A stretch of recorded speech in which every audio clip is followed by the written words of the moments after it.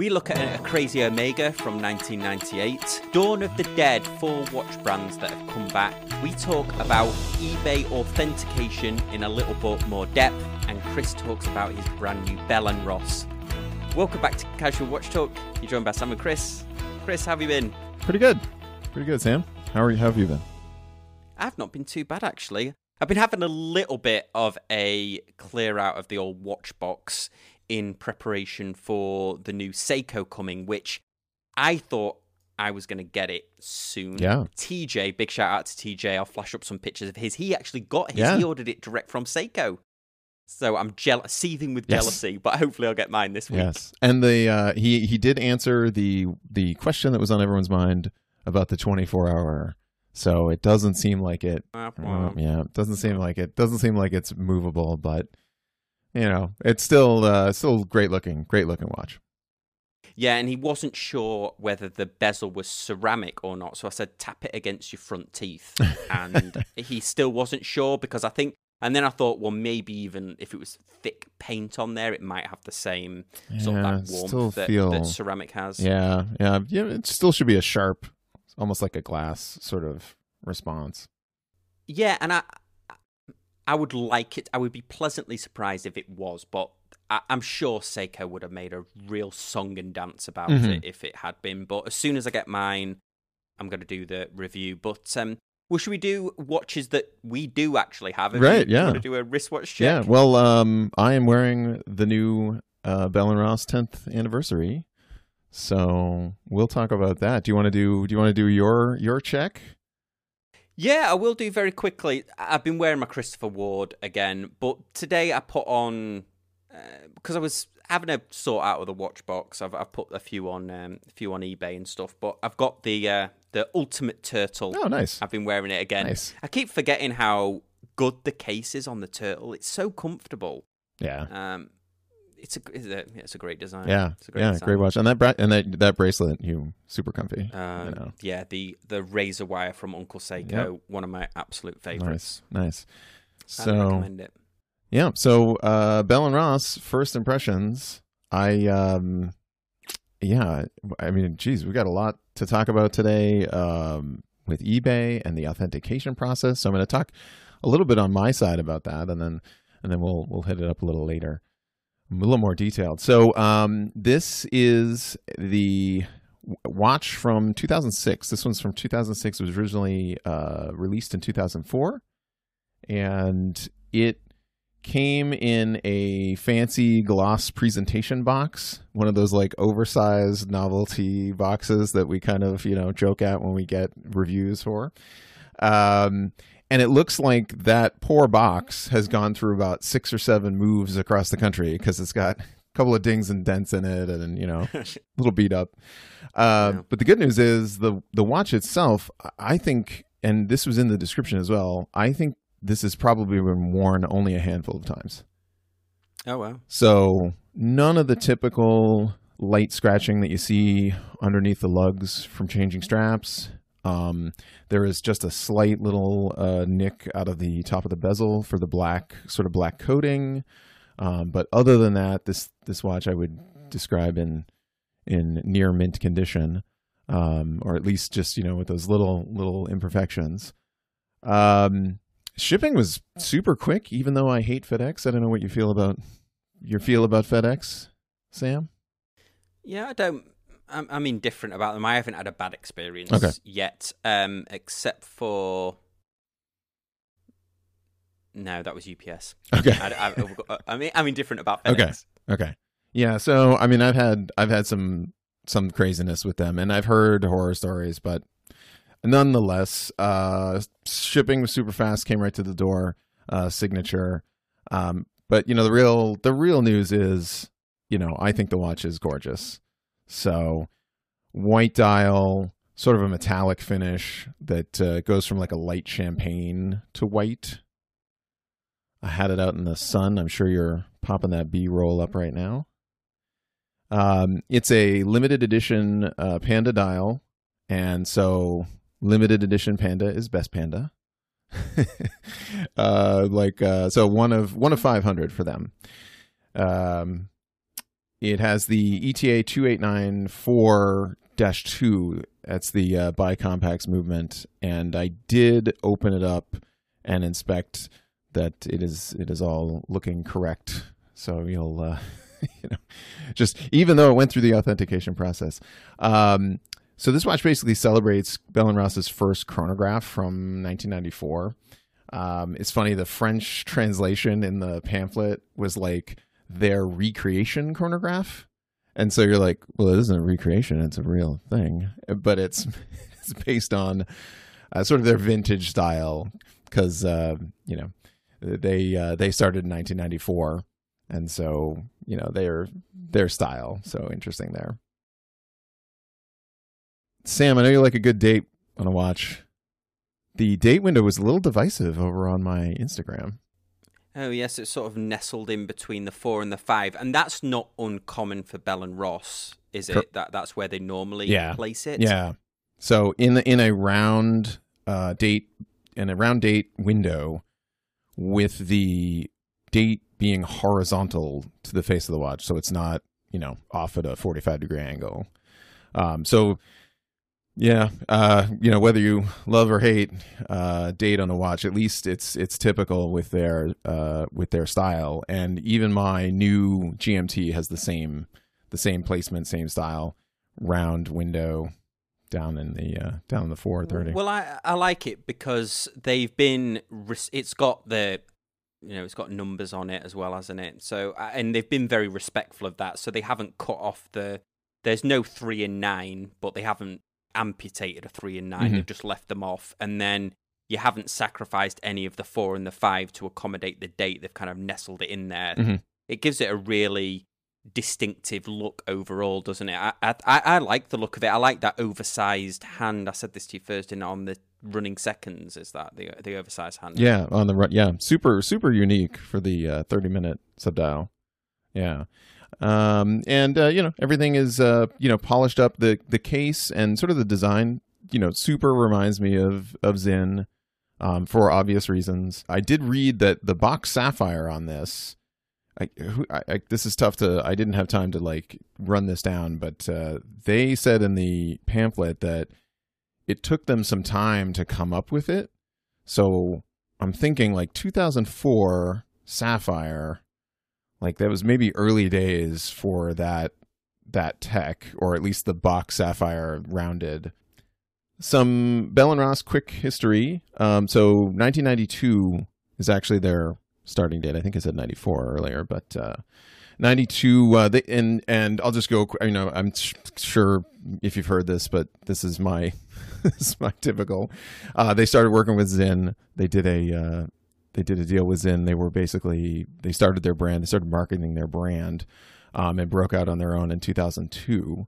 And then this first Pilot's Chrono, this model was introduced in 2004 to celebrate the 10 years of that watch that they started building in 1994. So their square watches, their typical square watches, didn't come out till 2005. And in my collection, and it's interesting, you mentioned cleaning out the collection. I think at this point I'm settled into, I have watches that I wear all the time, and then I have a collection of watches. And some of those can exist in the same space, and some of those maybe not, less so, more so. This one's definitely a collection piece for me. It fills right in between my Zinn 103, so the Bell & Ross chronograph by Zinn, and then at the early, that's from the early, the late 90s, early 2000s, all the way up to my 2018 BRV2 93 GMT, which is what I consider modern. I paid a really good price for this. It almost didn't make the authentication minimum. Oh, wow. Yeah. So it was close. So the authentication minimum is is $2,000. So really, really struck a good deal there. Really, I was super, super happy about it. Super fortunate to get it. There's not a lot of other we talk about different things from other channels, but there's not a lot of other watch YouTubers that really talk about Bell and Ross, not that I'm aware of or regularly. And it is one of those brands, you know, we talk about Christopher Ward as well, but Bell and Ross is one of those brands that's definitely, it's not an enthusiast brand, but I feel like more people should know about it. Yeah. I think more average Joes know about it than I'm always surprised when sort of some of my common, like some of my friends will mention it. So yeah, it has recognition, but yeah, not as direct. I haven't seen anyone, so maybe I'm holding down the Bell and Ross YouTuber for sure, which is fine with me. Yeah, and this is not sponsored by Bell and Ross, but we are welcome. Welcome, please. Yes, welcome. Some more 10th anniversary editions, no problem. And then sort of the last comments that I had written down of it was and I get the eBay authentication. This will play into it. So totally magnetized when I got it. Oh wow. Yeah, I ran the compass over it and it was all over the place. Wow. So but you don't know where that happened, whether that happened on the watchmaker's bench or, I mean, if they authenticate it, well, we won't rush into it because we're going to talk about that in a bit. But let's move on. We usually do a hit or miss. We couldn't find a funny hit or miss this week, but last week I made a comment asking whether the show itself was a hit or miss, and thank you everyone for all of the really nice comments. We do appreciate it, and thanks for everyone who commented saying it was a hit. Appreciate it. There was one gentleman who said that listening to two dudes talk about watches wasn't really doing it for him, and it really made me like inwardly reflect and consider some like really, you know, in-depth subjects and really sort of strong feelings I had about it. But my overwhelming feeling was a sense of that we missed out. Like, why didn't we call the show Two Blokes That Talk About Watches? I know, right? Two dudes that talk about watches. We missed a trick there. We missed a trick. Opportunity. So thank you to that gentleman who enjoyed watching two dudes talk about watches, and thank you for your comment. Thank you for everyone's comments. But thank you to everyone that said that they enjoyed the show. We really appreciate it. And if you've got any topic ideas, let us know over on the Facebook. And for the people that don't use Facebook, let us know in the comments, or you can email us at thecasualwatchreviewer@gmail.com. That's thecasualwatchreviewer@gmail.com, which is linked to the YouTube channel. So thank you, everyone. Yeah, thanks. Well, let's dive into the news, and I suppose this could technically, be a hit or miss, I guess. But Hodinkee did an article on skeletonized watches, and this blew me away. I had no idea that from 1998 there was a limited edition skeletonized Omega Seamaster. I thought it might be one of those Artisan de Genève watches, but if you click through, it was actually one that Omega sold. I mean, wow. What do you think of this, Chris? Wow. Yeah, you're right. It does look like someone carefully removed the hands and the dial and got the bandsaw out and kind of cut it out. That's I mean, it looks great. It's interesting, but I would not have guessed that was a OEM original. This is one of the amazing things, isn't it, about doing watches, isn't it? Let's while we're on it, because people will be looking this up like nobody's business, and we might as well do a bit of live evaluation. Let's even see if there's one on Chrono 24, because I'm amazed. There isn't even one on Chrono 24.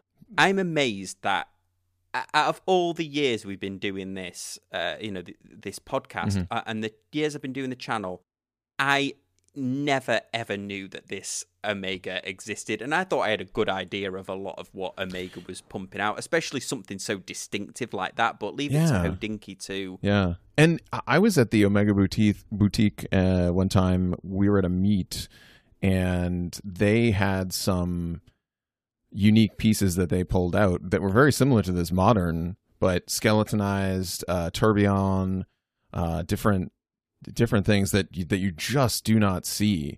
So it's sort of in keeping. I just the fact that they've sort of been doing it the whole time. I think a lot of watch manufacturers will have like a handful of these pieces. I know Bell and Ross does. I know a bunch of companies, Omega, etc., will have these sort of super specialized collector pieces, and I think they were I think this sort of predates the special edition. This is the watchmaker special edition. Yeah, this is like 50th anniversary they released it for, but it's amazing. And to do it on a Seamaster as well, which you think they would do it on one of the other, like the Constellations or something like that, but to do it on a Seamaster and keep that sort of 90s James Bond case, although it's in gold here, really interesting find. I just had to mention it. Next story as well, back to Hodinkee. They did a good job this week. We'll give them some brownie points this week. They did an article on watch brands that have kind of come back from the dead. It was their Halloween, one of their Halloween themes. And they've gone through a few that brands that have basically come back to life. But the one that really stuck out for me was this. It wasn't so much, so they were saying that Encar was the brand. Mm-hmm. I've said that wrong. I know. I apologize. I'm sure there's a different way of saying it. But they actually were talking about how somebody took the design, because apparently this brand has been bought and they're pumping out these kind of faux Rolex watches. But they talked about this German company that has made one that looked like a vintage one of these watches, and they've called it Sherpa, which I guess is a okay name for a watch, but I guess if they're going to do an explorer's watch, but this is a dive watch. But there's just something about it. And if you go on their website, you can pre-order it. I couldn't find a price. So it's got the Sellita SW200 on, so I'm guessing it's going to be 1,000 or 1,500. But I don't know what you think, Chris. There's something about this that just really is kind of doing it for me. Yeah, it looks good. It's kind of vintage design. Yeah, I think we are awash. Have we reached peak compressor? We were talking about this last week. We were talking about this last week. It's got the date, so you know almost something for the date. I love the hands. Yeah. If it's half as good as it looks, and then what do you think of the way the crowns are shrouded, and they're kind of stuck out, I guess, so you can use. Yeah, unique. It's certainly unique. A little bit. It's not too. It's not too bad with the crown guard, and the top crown guard extends to the bottom, so it kind of extends out of the side of the watch, maybe 4 or 5 mil. So this company is a resurrection, if you will. Is that right? Yes. So they're inspired by one of these vintage. I guess it's Eincar, is it, with brands? But this Eincar brand has been sold, and they're doing these like faux. It even mentions it in the Hodinkee article that they're doing these kind of weird Rolex-type dress watches. But it's actually based on a vintage one of those watches, but they've created their own brand called Sherpa around it. Okay. Yeah. I like it. Yeah, it's cool. I'm a fan. I've asked them for some... there is no pre-order price, but I've asked them for... I've emailed them to see if they, A, want to come on the show, and also, B, if they've got some... pre-order price, so we can share that with the viewers on here. That was the end for the news, but last week we touched on eBay authentication, and there was a few questions that we got sent in, and Chris, you've really been researching it, because the bit we didn't know was, and we said this last week, is where do the watches go? Mm-hmm. Like, where do they get sent and what happens to them? And you really took it upon yourself to do a lot of research, and you've come up with some really interesting stuff. So I'm actually looking forward to this, because I went through that eBay authentication process as a seller, and you've just gone through it as a buyer, haven't you? Exactly. So, yeah, would you like to let's get into it. Go into some of your research from this week? So, I mean, this is the eBay authentication trick or treat episode. So I was curious to know, we had a question, the kind of the first question we had was, where are these going? Like, who is opening them? What is happening? And while I think that there are more than one, eBay has been upfront in talking about one company called Stoll & Company. So they say they've partnered up with Stoll & Company a vetted third-party watch authenticator, and to basically send these particular pieces to them. This means that they are probably receiving hundreds of these a day. This is a big organization, big operation. I've heard some mention that they've gone to other places, but for the most part, from what I can tell right now, it seems to be mostly going to Stolen Company, and they're located in Ohio. Their website is completely not Stolen Company. It's americaswatchmaker.com. They're known as America's Watchmaker. So if you go on their site, I was interested. They do factory service for other brands, and they have watchmaker services. So this tells me this is an organization that has watchmakers employed by them. They're taking they're opening stuff. They're using the tools and techniques of a watchmaker. But I found it interesting.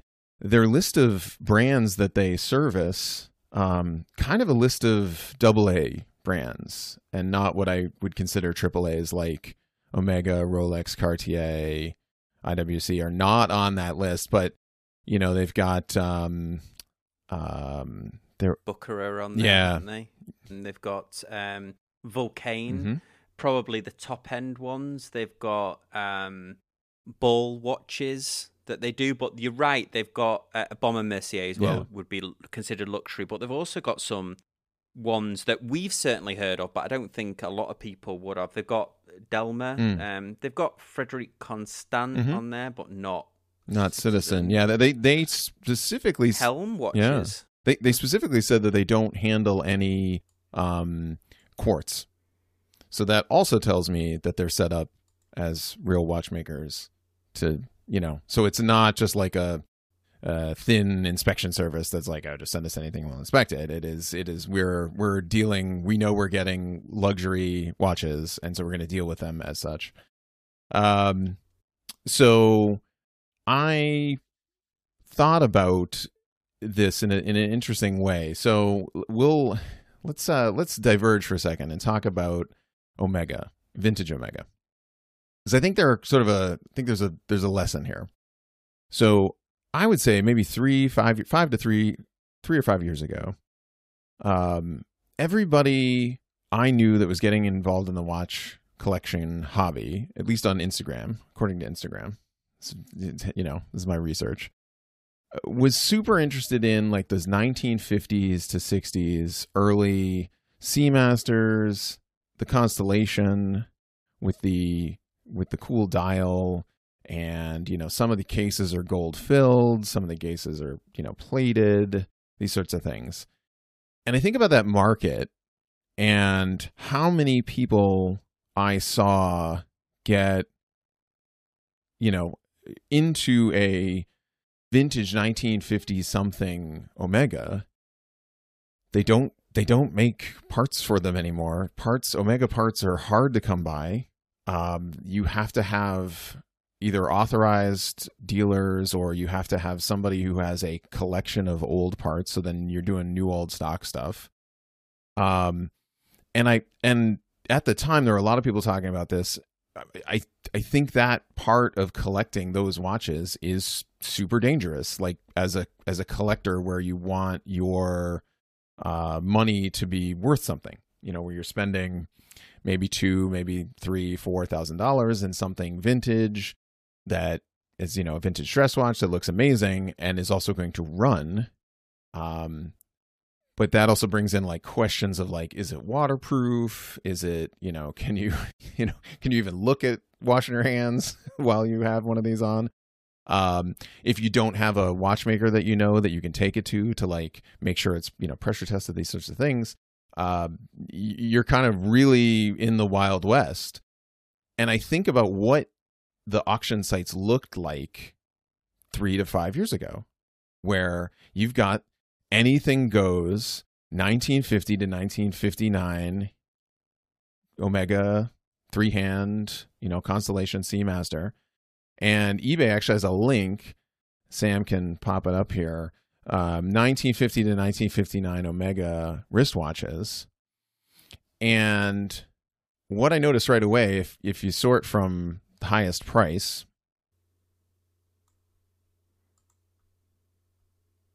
or if you actually do a sort, sorry, up at the top. Yeah, there you go. High to low. Yeah, you've done it. Yeah, oh, you've done it. Okay. Oh, I already did it. Okay, good. Okay, so if you sort from highest price and you kind of scroll down a little bit, you'll notice that some of these watches, like that first row, that $5,000-$6,000 area, they do not have the authenticity guarantee flag on them. Mm-hmm. So that authenticity guarantee is saying that the watch is unmodified, so that it hasn't, it's original. It has all of its stuff. It has all of its original parts.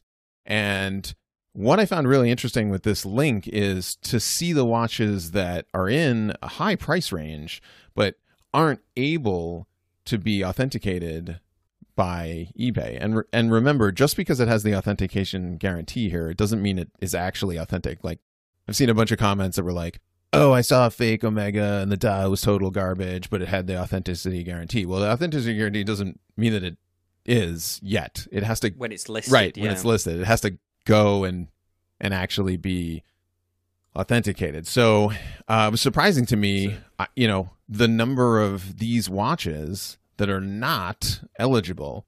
So this kind of tells me, like, geez, back in the day, that means that like 20-30% of the stuff that people were getting a hold of was questionable, was new old stock stuff, was like dial swaps, was Frankenstein, in various different ways. So yeah, and it seems like also this is another thing you've got to be careful of. There's certainly some that are shipped from the US without the authenticity guarantee, but it looks like almost anyone that comes from Australia or the UK and you're buying it into America, maybe they don't run those programs there, but it looks like a lot that are in Great British pounds here, they're not offering the authenticity guarantee. But there's definitely a few. I mean, this is a US one without it. Here's another US one without it. And I noticed a couple. And that is correct. I believe they are only offering it in the US. They're planning to offer it in more places, but I think you're right there.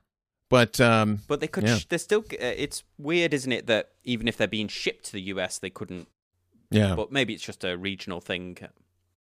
So it'll be interesting to see. But again, I'm considering, like, that was sort of my what would the watch space look like with this with this in place, to kind of clean up some of those issues regarding the older vintage watches. I mean, do we have a poison apple situation? I mean, is it possible that someone has acquired a load of questionable watches, and spent time to try to trick eBay? So they would have to put, fake or new old stock parts in. They'd have to, pay a watchmaker, or at least someone who knew what they were doing, to, put these parts in. So, hundreds of dollars worth of labor. They're doing some sort of Photoshop to like clean up the listing, pictures. And then they somehow already have a new account that has, hundreds of transactions, of legitimate watch transactions that, that they're going to jeopardize. The ones that they spent hours on each listing, that they're somehow, going to send it into authentication and try to get it by the watchmakers that are looking at those watches, only to potentially scam someone like $200 to $500, of value or more. I mean, Well, yeah, eBay's holding the cards, isn't it? Because they know the bank that they paid out to, so they could easily pull the money back in if they had to. And you're totally right. It helps not get scammed. That's one of the pros, but also we don't know. I wonder whether eBay would ever release it. Perhaps they would. I don't see why they wouldn't let us know how many get rejected by the authenticity guarantee. That would be interesting, but maybe that would expose them to people thinking, aha, I knew that there was a lot of Right. fakes. Yeah, I think you're right. I think it'll just be quietly. And I'm sure, as you know, my dealings with eBay tell me, I'm sure that store, so if you send something in that's questionable and it's not authenticated, that store is going to be super under scrutiny by eBay.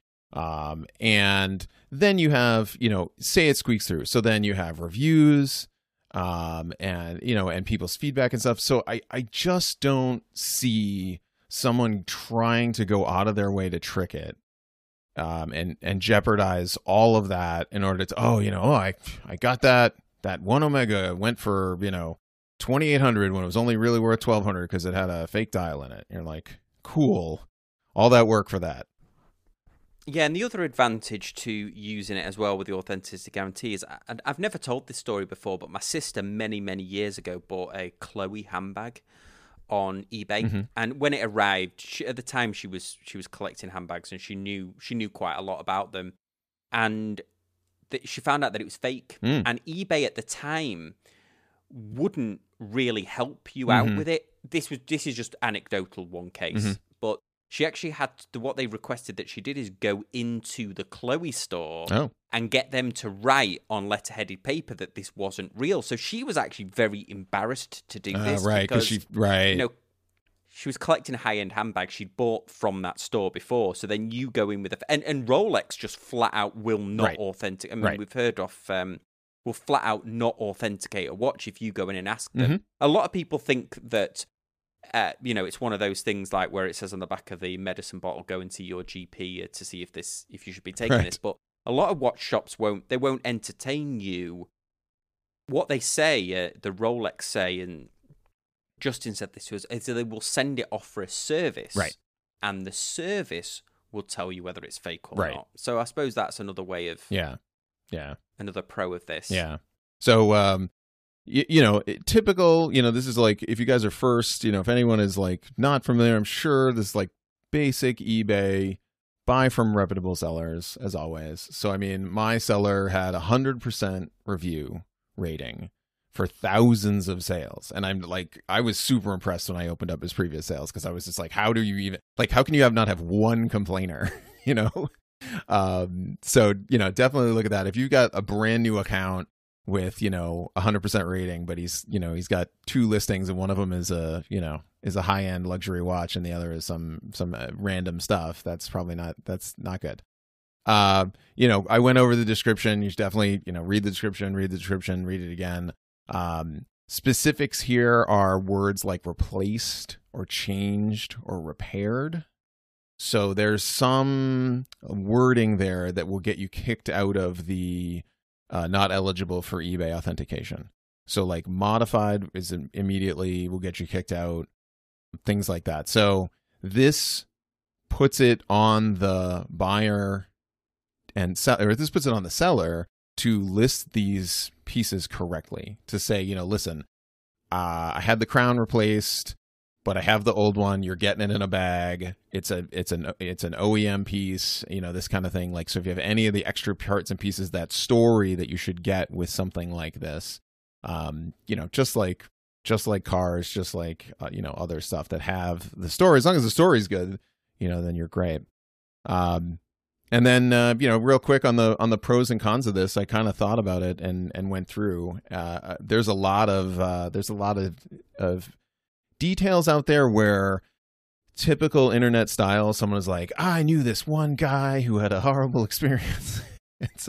and you're like, same with anything. Exactly. So like, look at the Better Business Bureau reviews on your local moving and storage place, or your rental car place. They're not amazing.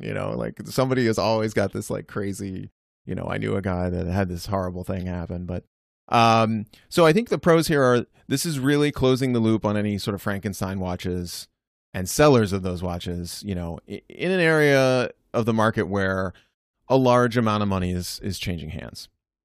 So you've got, that $2,000 gap, or that $2,000 mark and beyond. Will things slip through? Yes, but it puts, like I said, it puts the onus back on the buyer and seller have confidence. So the buyer is getting a third party to confirm the seller's description. So it, like, number one, it has to meet all of that criteria. It has to actually match what they said. And the seller's getting some, confirmation and additional protection from unscrupulous buyers. I think, there's more unscrupulous buyers. I think there's more crazy buyers out there than there are sellers, because the buyers don't have a reputation to uphold. And, like we talked about, remember the authentication badge is just applied, to all items that eBay thinks will pass that description test. But, And it's not we said this last week, didn't we? It's this watch is authentic, not this watch is in the condition that the seller says the watch is in. Is it cosmetic condition? Yeah, it is that it matches the description too. So it could be in a different condition, but it's very specific there. Again, like the wording. This is why you got to go over the description really well. And the pro is that not everyone has a trusted watchmaker friend that they can bring it to. And then the cons that I came up with were, and this is just marketing to keep honest people honest. I mean, at the end of the day, I feel like that is, that is what this is for. And there are that is a con, because it's, it's not actually maybe going to the lengths that some people might think that it would need. I was able to slip the no returns if removed off the watch, because of course that's just a spring bar tool away. So again, unscrupulous buyers, yes, I guess I could have, done something and blamed it on them. But the people inspecting the watches can't be experts in all things and catch all fakes. It's just not going to happen. I think, though, now that I've done some research, that Stolen Company,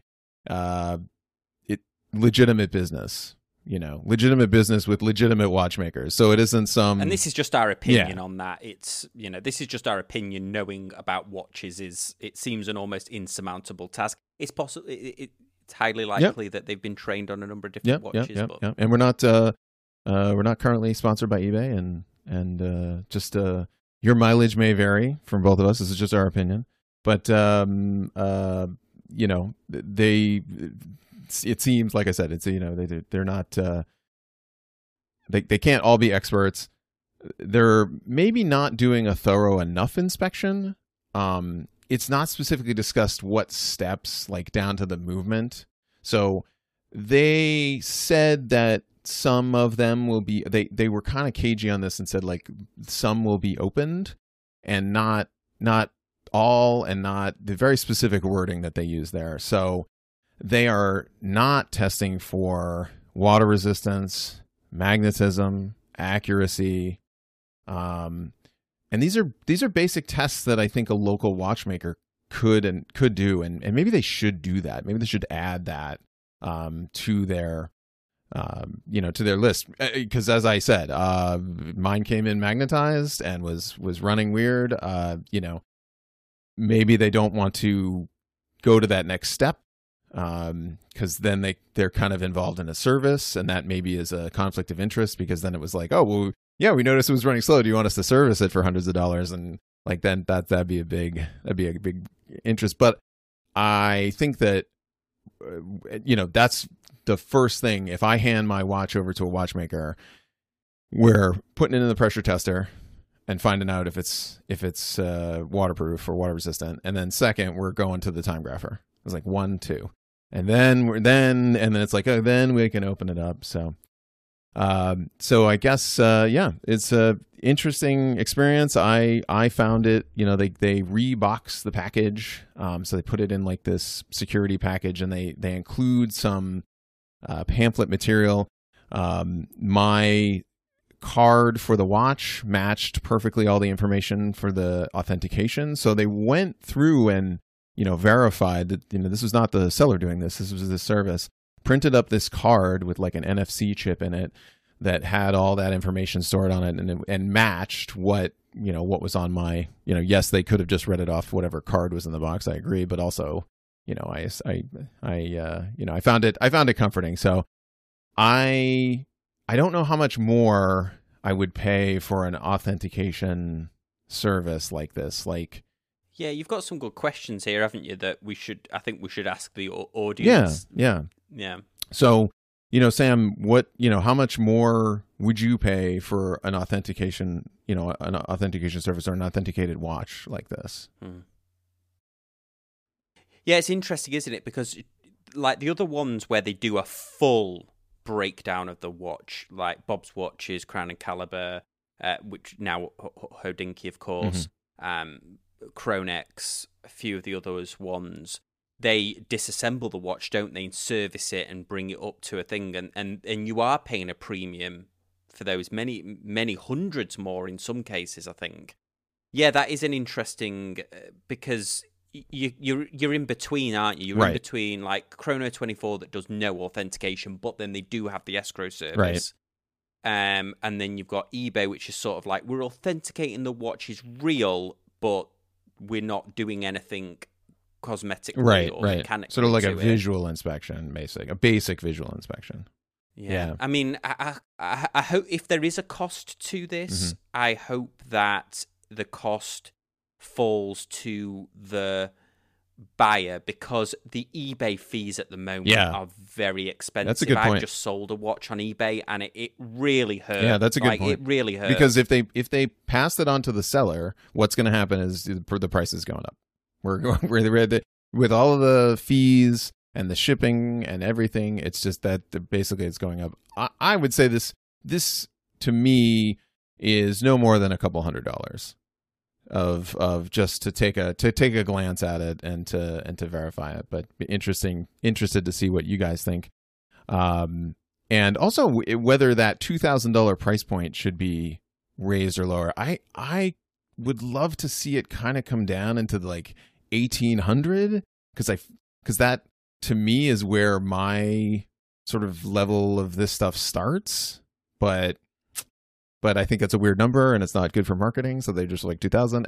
And also how many, like if you just lowered that number $200, how many more watches are you sending to Ohio? Well, exactly. And plus, we've even heard about the fakes of the $5 Casio, haven't we? Right. The $10 Casio. So there's fakes up and down. Yeah. So it would be interesting if they could maybe move that price point. I don't see that it will ever go sub 1,000. I don't see that happening, because there's just for that category of watches, we're not. I don't think it's not like the expensive movements or anything like that. This is just like a replace situation. Whereas stuff over 2,000, it feels like you would bring it to a watchmaker and spend hundreds of dollars to get it serviced, etc. It was interesting. I think after having it on the wrist here for a couple days, I think this watch needs a service. I think that its dimensional accuracy, I had it on the time grapher, and in some directions it's like +4, +5 of one dimension. It will as far as accuracy is concerned, being the accuracy snob that everyone knows that we are, it's right now it's running -5. It's okay. I'm okay with that. I'm running, completely fine for a watch from a chronograph from 2006. It's totally fine. But interested, maybe down the road I'll get it serviced and we'll share that. But it fits my watch collecting strategy, which is why get a regular one, when you can get a special one for kind of a similar price. So these things aren't always available everywhere. So I certainly have not, don't knock every service. I mean, you can have dealers that'll find these, you can have Chrono 24, and I think eBay is definitely, a very much an option here. So guys, let us know what you think. If you've got any questions, let us over on the Facebook group about the authentication, either from me as a seller or Chris as a buyer. We really appreciate you watching and listening, and we'll see you next time on Casual Watch Talk. Thanks guys, bye.